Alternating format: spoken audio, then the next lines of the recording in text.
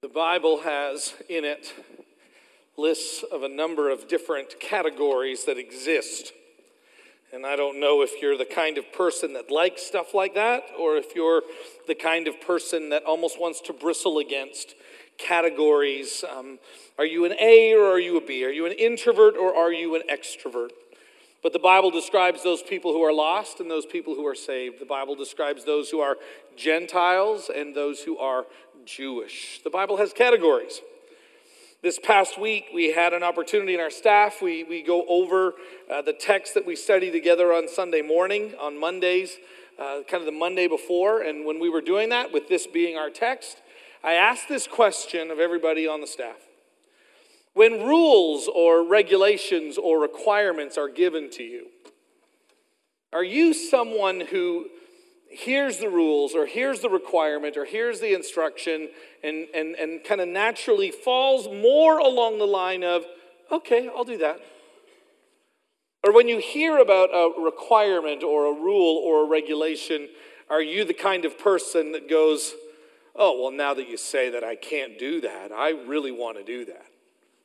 So which are you? And what I was hoping that we would do, although it never works this way in staff meeting, I hope that what we would do is we would just kind of go around and people would I know that there might be some rule here or there, but for the most part, and I was hoping that everybody would just kind of say, yeah, I'm a bit of a rule follower. No, it kind of rubs me the wrong way. I'm a bit of a rule follower. No, it rubs me the wrong way. As we were going around the room, some people had no problem recognizing who they are. Yeah, I'm a rule follower. I really don't like those rules. Yeah, I'm a rule follower. Others began to really wrestle with it, and I could even tell and listen to how they put it.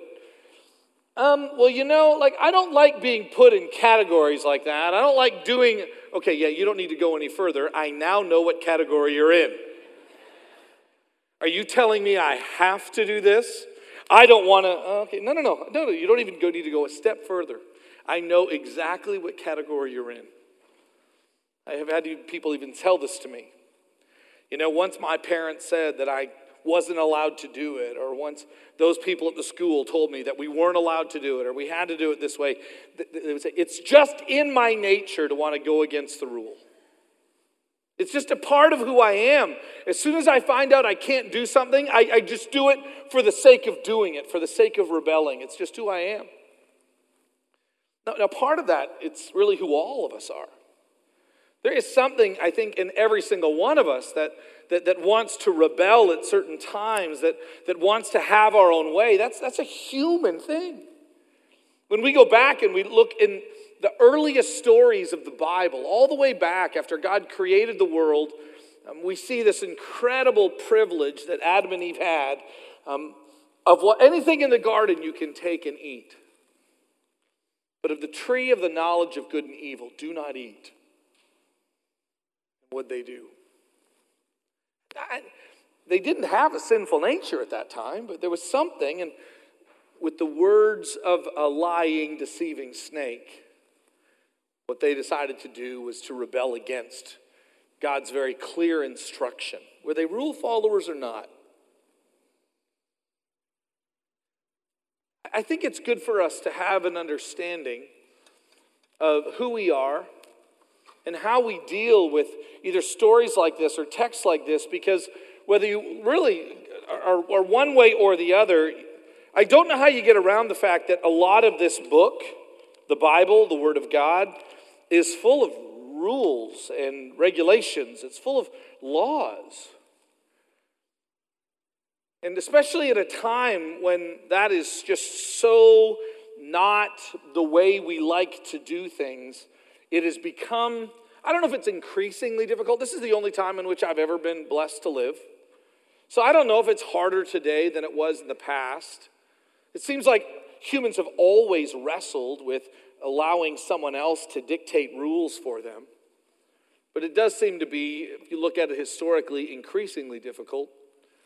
I don't know if you've ever studied history or philosophy, but there was something that a philosopher said years ago. You know the statement, I think, therefore I am. And a gentleman by the name of René Descartes, with those words, sent at least much of the world in a radically different trajectory. When instead of saying, I'm going to trust those people or those institutions, those authorities over me. I'm going to trust that they know what's best for me. I'm going to trust that they've been here longer than I have been here. And so for the most part, I'm going to listen to them and I'm going to follow them. But with that bold statement, I think, therefore I am, basically what he was trying to do is not just find some deep way of expressing that he understood that he exists. He was really asking this question, how do I know anything? And he has so shaped our thinking. He said, we really really know those things that we ourselves have experienced. We really know those things that we are already convinced of. And that he is so deeply, I know he's influenced me. If there's one thing that I know I can trust, it's what I know. If there's really one thing that I really have a kind of a strong sense of conviction about, or the experiences that I have gone through. And so when someone else wants to give a position that I don't know or I don't completely agree with, well then there's something in me that wants to fight against it. As we were going around a circle in our staff meeting, somebody said this, I have no problem following rules or regulations that I agree with. That's not what's happening in the book of Acts. What we actually see in the book of Acts, and in part, we're looking back into a time that was 2,000 years ago. A time where there was, most likely culturally, a lot more trust in those that had like any kind of authority over them. But what you and I are going to do today is to look at this text and to try to see that there is an eternal element in which God's word speaks to us in such a way that even though our time might be different, and even though it might be a little more difficult for us to come to an agreement or submit ourselves to the plans and the purposes of God, that there is still something worth fighting for. There is still something worth working through the hard part to find an agreement. There is actually something in the Word of God, being led by the Spirit of God. There is something in even our own mission that would then unite us and cause us to be one and not just a group of splintered and disagreeing individuals. What we see in the book of Acts is the church trying to say, in light of what God has spoken and in light of what the Holy Spirit is doing right now, how do we make sure that as a community that we stay focused on what God really wants us to do? And interestingly enough, texts like this aren't even preached often because we have become so much more focused on, what's in this for me? And this text actually asks us to not even ask that question right now. And to ask, what's best for us? So this morning, what we are going to do by looking at our few verses near the end of Acts chapter 15 is we're going to be wrestling with and looking with why it is so hard for us to agree. Why is it so difficult for us to submit? And then therefore, why is it so hard for us to be a people that know how to genuinely rejoice in what God has done and what the church has been called to do? If you have your Bibles, we're in Acts chapter 15. Drew read our text for us.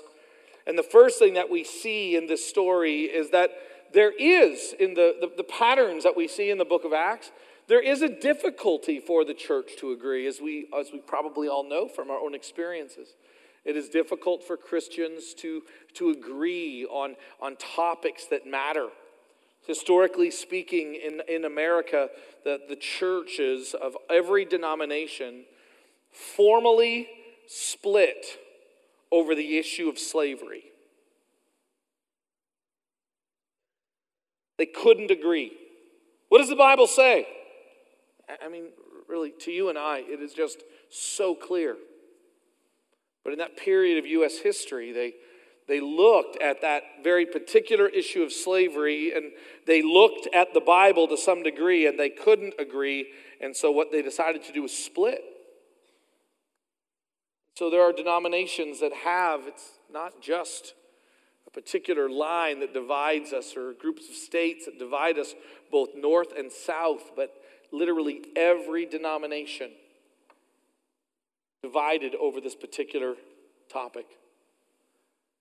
What you and I do is we look back at history, and how could they have not come to a right understanding? How could they not know that slavery is wrong? How could they misuse the Bible? How could they misuse those verses to enslave people? It totally stands outside of anything that I could understand or appreciate. It also teaches us that there are issues that are important for us to stand on. That not every division is necessarily bad. But I love the fact that the Bible gives us, and here we have a moment in time when the church's history, they are going to wrestle with and they are going to struggle, but I love this, we're not leaving until we agree on this issue. We are going to allow God's word, and we are going to allow the movement of His Spirit to bind us together. And in a particular time when it would have been just as easy for them to say, well, hey, tell you what, why don't you just be first Christian and we'll be second Christian, and we'll go, no, we're going to be first Christian, you be second Christian.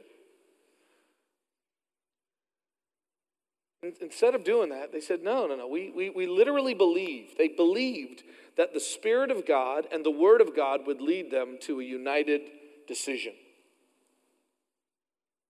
They fought for it.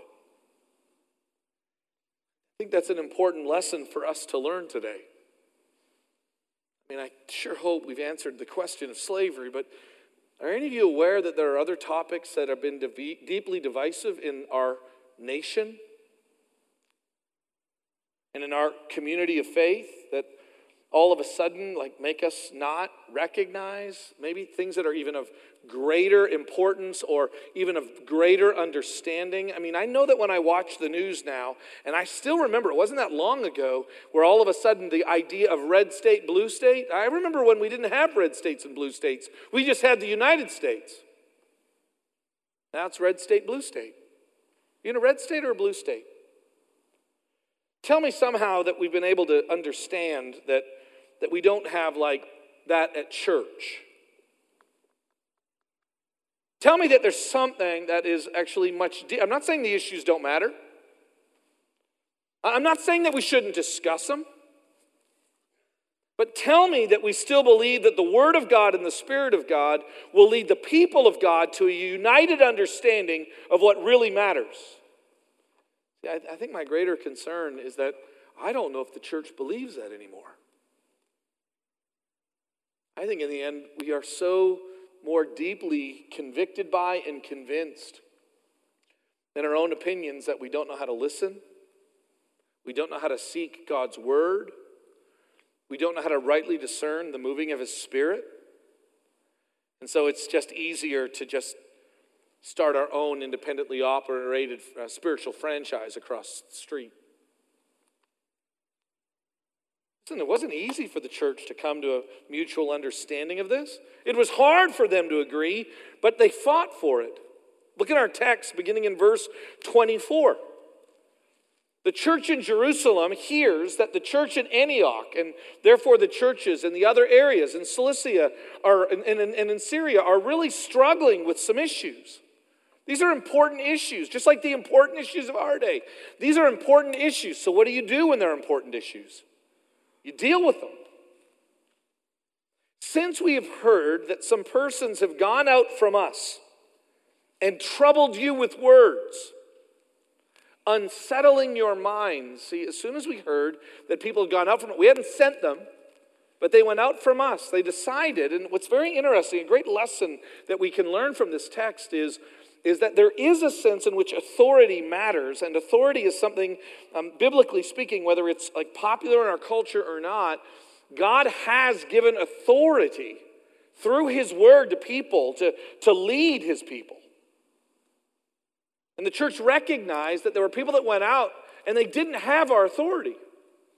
And they began to speak, and those words unsettled you. And instead of just going, well, you know what, they'll figure it out. The church in Jerusalem decided, no, we heard that people have unsettled you with words. We know that people have begin to really kind of shake up your thinking. And by the way, it's a complicated topic. How do we as Christians remain obedient to God's word as it seems to change over time when God speaks to Jewish people and now God is speaking to the entire world through Jesus? Here's what God said at Mount Sinai, but here's what he said when Jesus was preaching from the mountain of the Beatitudes. And how do those things fit together? Didn't Jesus say, you've heard that it was said, but I say to you, how do those two things fit together? And the church cared enough to not just let disagreement continue, but to say, no, we're coming together and we're going to figure this out.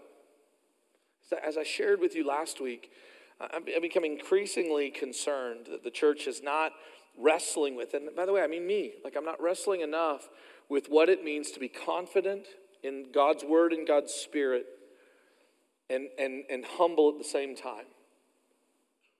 And that's why I need texts like this to give me a sense of encouragement in terms of what God's word is going to do. They have given you words, they have unsettled your minds, although we gave them no instruction. So therefore it seemed good to us, having come to one accord. They didn't vote on it. No, you don't vote on these things. You go to the Word of God, and the Word of God speaks.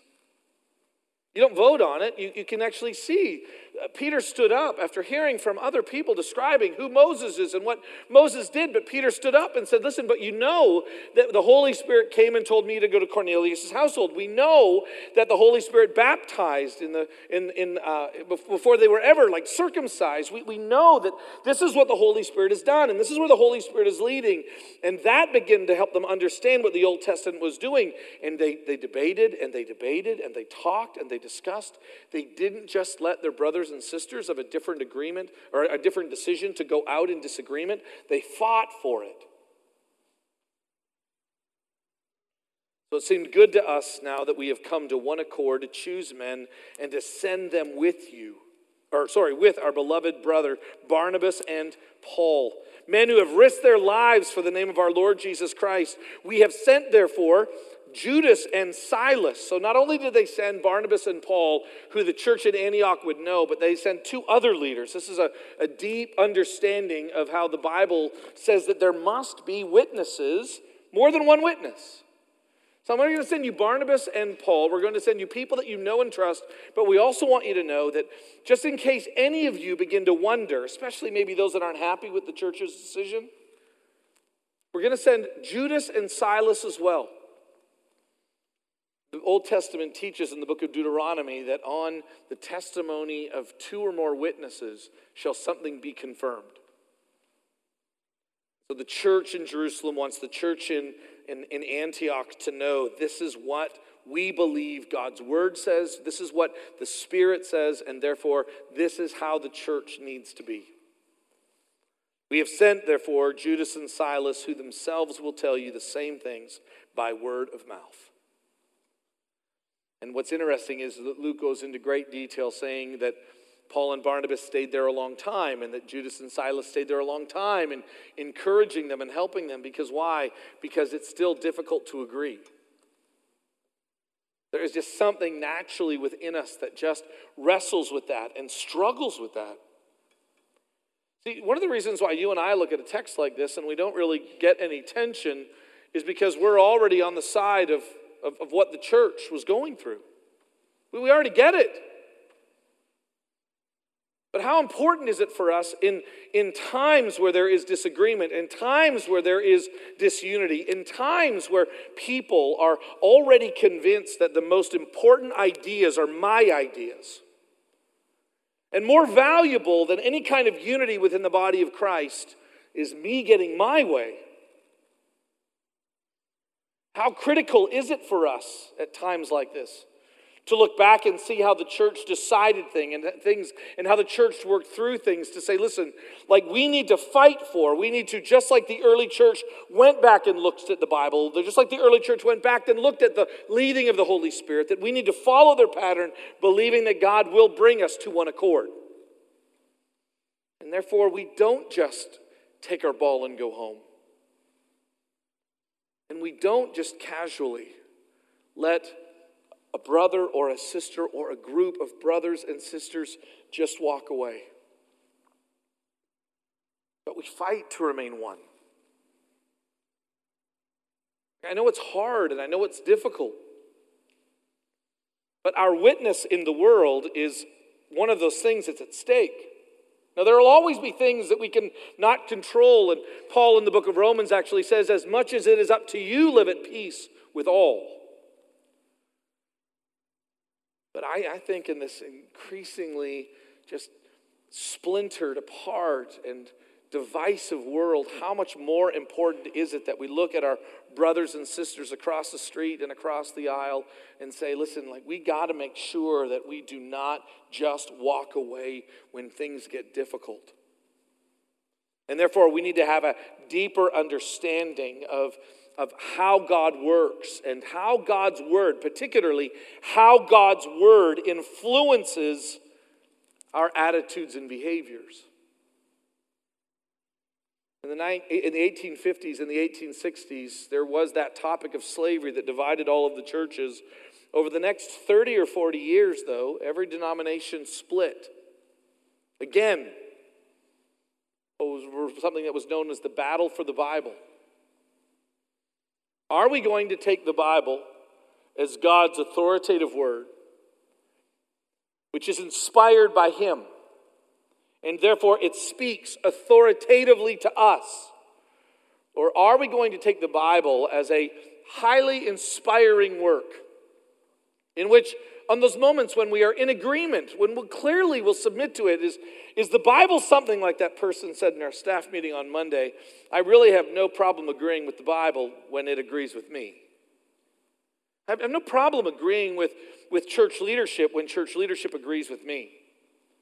I have no problem going along with who Jesus is and what Jesus wants when Jesus is in agreement with me. Or are you and I going to recognize that we are not here on our own terms? That what unites us is not the fact that we all just seem to agree, but that there's something much deeper that the Word of God and the Spirit of God is creating within us, which is one new community of faith in which there might be disagreements on certain issues, but what holds us together in terms of our greatest unity is the person and the work of Jesus Christ in God's Word. So there's no confusion. This church is a church that is deeply founded, always has been deeply founded on the authority of God's Word.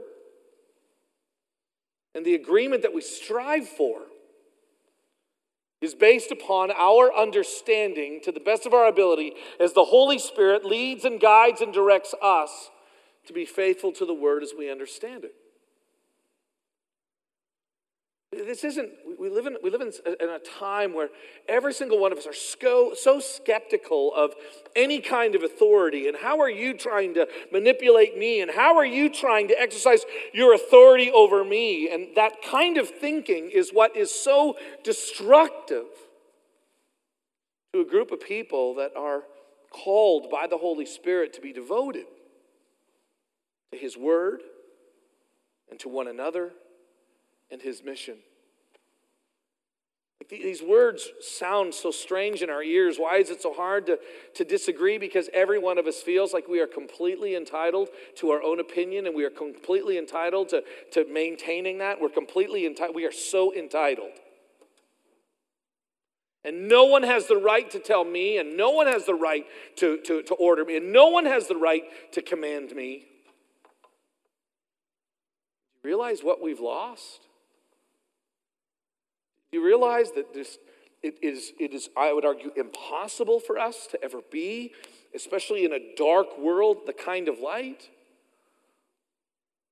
when we can't even agree on how the Bible speaks authoritatively into our lives? I selected a series of just verses from 1 Timothy. I think about this a lot because it's difficult to agree, and the church at Ephesus was struggling with this, and so Paul asked Timothy to stay at Ephesus to help them to come to an agreement. I really get concerned that this concept of just voting and then just splitting, let's vote and then split, let's vote and then split. Let's just vote, and then you go your way and I'll go my way. And what Paul didn't say to Timothy was, hey, why don't you go and have a vote? And then after you're done voting, just send people on their way, and then, no. Paul seems to instruct Timothy that it's going to be difficult and it's going to be hard. Therefore, I'm going to put you in a position, and he was young at the time, I'm going to put you in a position of authority to fight for, to continue, to call God's people, to submit themselves to God's word and to God's instruction. Look at these words that come up in 1 Timothy. Did they not just sound strange in our modern context? 1 Timothy chapter 1 verse 3 says this, I urged you when I was going to Macedonia, which would be the church we know in Philippi, to remain at Ephesus so that you may charge certain persons not to teach any different doctrine. Well, who's Timothy to say what doctrine is? Isn't that something we decide on our own? Not biblically. Biblically, doctrine isn't something that we just decide on ourselves. The doctrine, the word of God, the truth about who God is revealed by God to his prophets, given then to his people. And that is so countercultural. That so rubs against, and obviously not just 2019, but in Ephesus 2,000 years ago. Paul didn't say, hey, Timothy, go back, and the good news is, man, people are so simple today, they just agree on everything. No, Paul says to Timothy, I want you to charge certain persons not to teach any different doctrine. He continues on, 1 Timothy chapter 4, verse 11. Command and teach these things, but they don't want to listen. They never want to listen. They never want to listen. That part is the same all throughout history. It might be a little more then. It might be a little more difficult now. But Paul says to Timothy, command and teach these things, knowing very well that not everybody wants to listen. 1 Timothy chapter 5, verse 7. Command these things as well. There's a lot of commanding happening in Ephesus. Why? Because there's a lot of disagreement. So what do? Vote and then move our separate ways. No. You know what we do? We go back to the Word of God, and we trust that by His Spirit, He will lead us to the truth. We go back to what God's Word has said, and by His Spirit, He will lead us to the truth. And hear me, I get it. Right now, there is so much skepticism in this room, you could cut it with a knife. Jim, like that just sounds so overly simplistic. Listen, I know. You don't think I'm writing this message going, wow, I'm as skeptical as you are. It just seems to be that's what God's Word says. So I can either just sit down right now and we can just take a vote and then move on, or we can allow God's Word to kind of move into our uncomfortableness, kind of as it pushes and it forces me to strive for agreement. It pushes me to believe that God's Word is authoritative. It pushes me to believe that His Spirit will still lead and guide. 1 Timothy chapter 6, verse 2. Teach and urge these things. And then this is the one that I find so interesting. 1 Timothy chapter 6, verse 17. As for the rich in this present age, charge them. But Paul, like they're rich, they're just going to go across the street. You don't know that, Timothy. You don't know that. You know what all these texts seem to believe? That just overrides, I'll throw myself under the bus, my skepticism, is that the Spirit of God is at work in the people of God. And the Spirit of God does lead us towards agreement. That the Spirit of God is what does unite us, and that the Word of God does unite us. The fact that there were a whole bunch of churches that could figure out that slavery was wrong. The Spirit led them to that understanding, that a whole bunch of churches could understand that God's word was true, and it led them to that understanding. The same thing is true today. There's a whole host of new topics and new challenges and new difficulties come, and instead of us retreating, and are you a blue church or a red church? When that day comes, tell me that we know that we're so much more than that.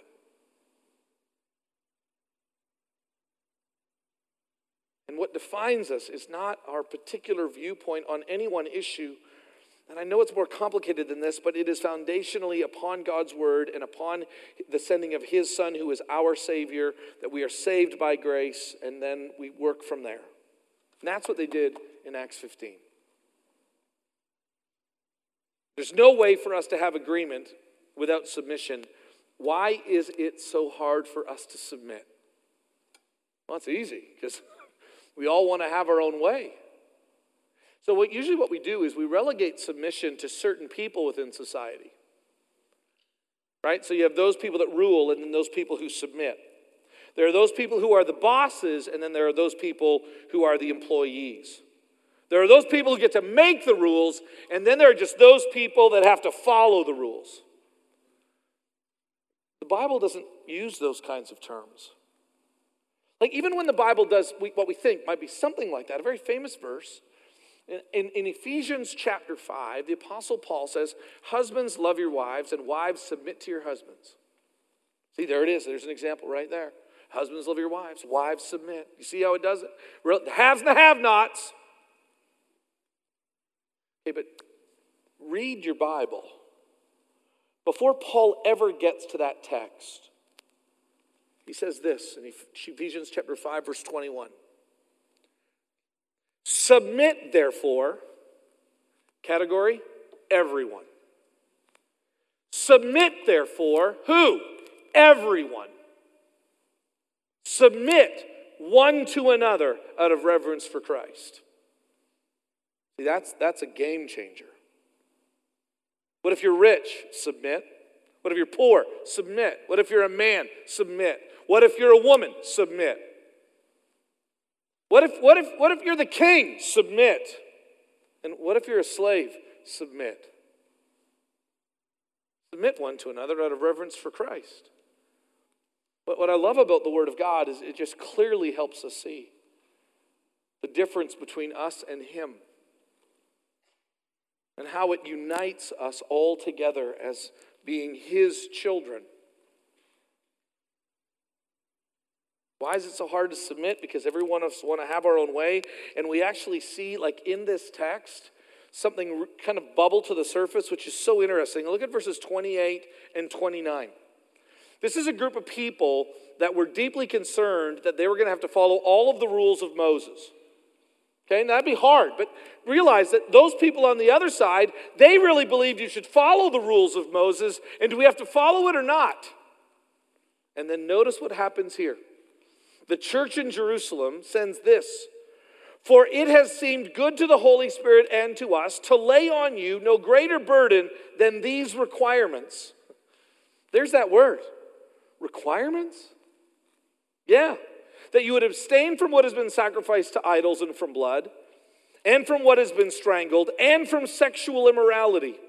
If you keep yourselves from these, you will do well. Farewell. The church didn't say, hey, by the way, you've been saved by grace. That's all you need to know. Good luck with the rest. The church was wise enough, discerning enough. The Spirit helped them understand that over this next period of time, and that list is kind of there's a whole bunch that's been written on that list. What it appears to be is a concession by church leaders recognizing that for these Jewish people who have this mindset about food that has been strangled and eating of blood and the sexual immorality, we kind of go, well, that one's a little bit weird. Realize that all of those things that were practiced in that day and age in terms of the eating and the drinking and the animals that had been strangled were also most likely tied to some kind of public expression of worship in a cultic temple that actually involved a relationship with a temple prostitute. Why? Because they were trying to get the gods of fertility to bless them. And the God of Israel was totally different than that. So sure, every time in our history, the church has recognized like what's wrong about sexual immorality. But notice that the church didn't just leave them to themselves, but instead said, no, we recognize that for these two groups of people to come together, we're just going to do our best to love one another enough, to care for one another enough, to submit. So instead of it just be you getting your way,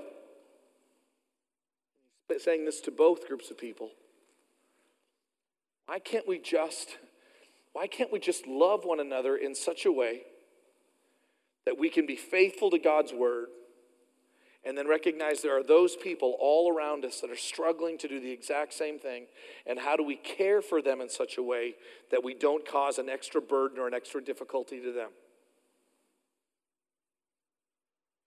See, what I love about this particular text is the response.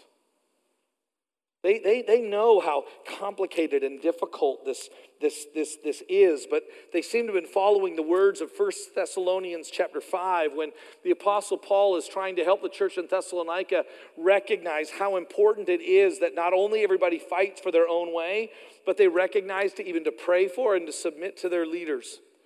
1 Thessalonians chapter 5, verses 12 and 13, we ask you, brothers, to respect those who labor among you and who are over you in the Lord and admonish you, and that you would esteem them very highly in love because of their work.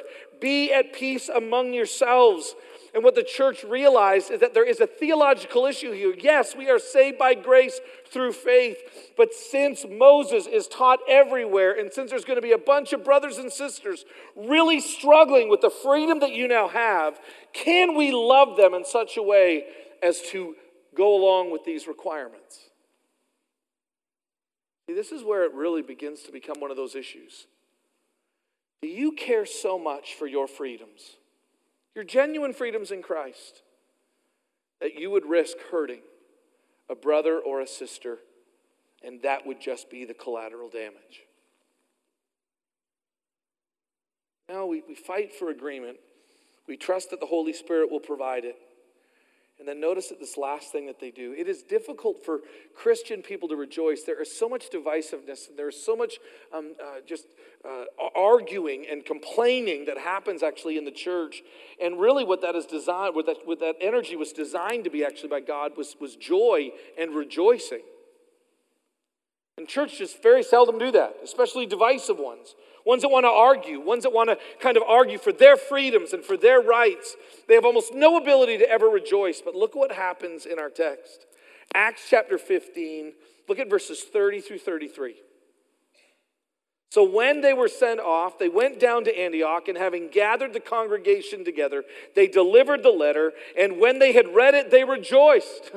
Wow, like these are all the restrictions that you have? Wow, that is wonderful. Thank you for caring.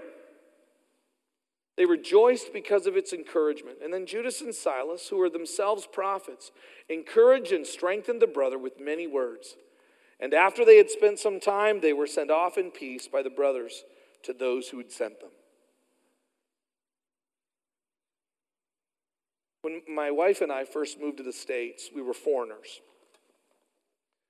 And we just couldn't wait for the day when we would get a green card. You know, the whole traveling back and forth is going to be a whole lot easier. And once we could get a green card. Well, I've had a green card now for 12 years. And you know what it's produced in me? A whole new ability to complain. I came back from Israel not that long ago, and I'm in the airport in Dallas. And you know what? I am officially a resident alien. And I hate being treated like this. Why do I have to wait in line? Now, hey, I get it why those foreigners have to wait in line. I remember a day when I would have been just absolutely ecstatic over waiting in a line for 2 hours, but not have to worry about whether or not I can get in. And now I'm just inconvenienced. It's amazing how entitlement sets in. You know how you're able to rejoice? And as we gather around the table this morning, I want you to think about this. You know what really gives us an ability to rejoice and to not just always feel put out by the rules or the regulations around us? Is when we remember how grateful that we are that God gave us this. You know how I learned to really care for my brothers or my sisters in Christ? When I remember, wow, like this was a gift for me. The church back then was genuinely able to just give thanks. Why? Because they knew this was a gift. They looked at it and they thought, really, is that all you want us to do? I would do anything because I am just so grateful. Maybe the question shouldn't be, hey, are you the kind of person that just rules rub you the wrong way, or are you a rule follower? I really think the bigger question is, are you grateful or ungrateful for what God has done for you in Jesus? Let's pray. And so, God, we thank you for this time when we can come together and gather together. We thank you for the opportunity that we have now to remember what Jesus Christ has done for us. God, we thank you for his gift, and I'm grateful for those people in my past that have shown me kindness. Father, give me an attitude that doesn't ask, what do I get, but what can I give? Give me a heart that knows how to be grateful so that I would even care for my brothers and sisters in Christ, that I would remember that I'm not the only one in the room. So God, as we sing praise to your name, as we reflect upon the goodness that you have given to us in Jesus, may we see and celebrate your grace to us. In Jesus' name we humbly pray.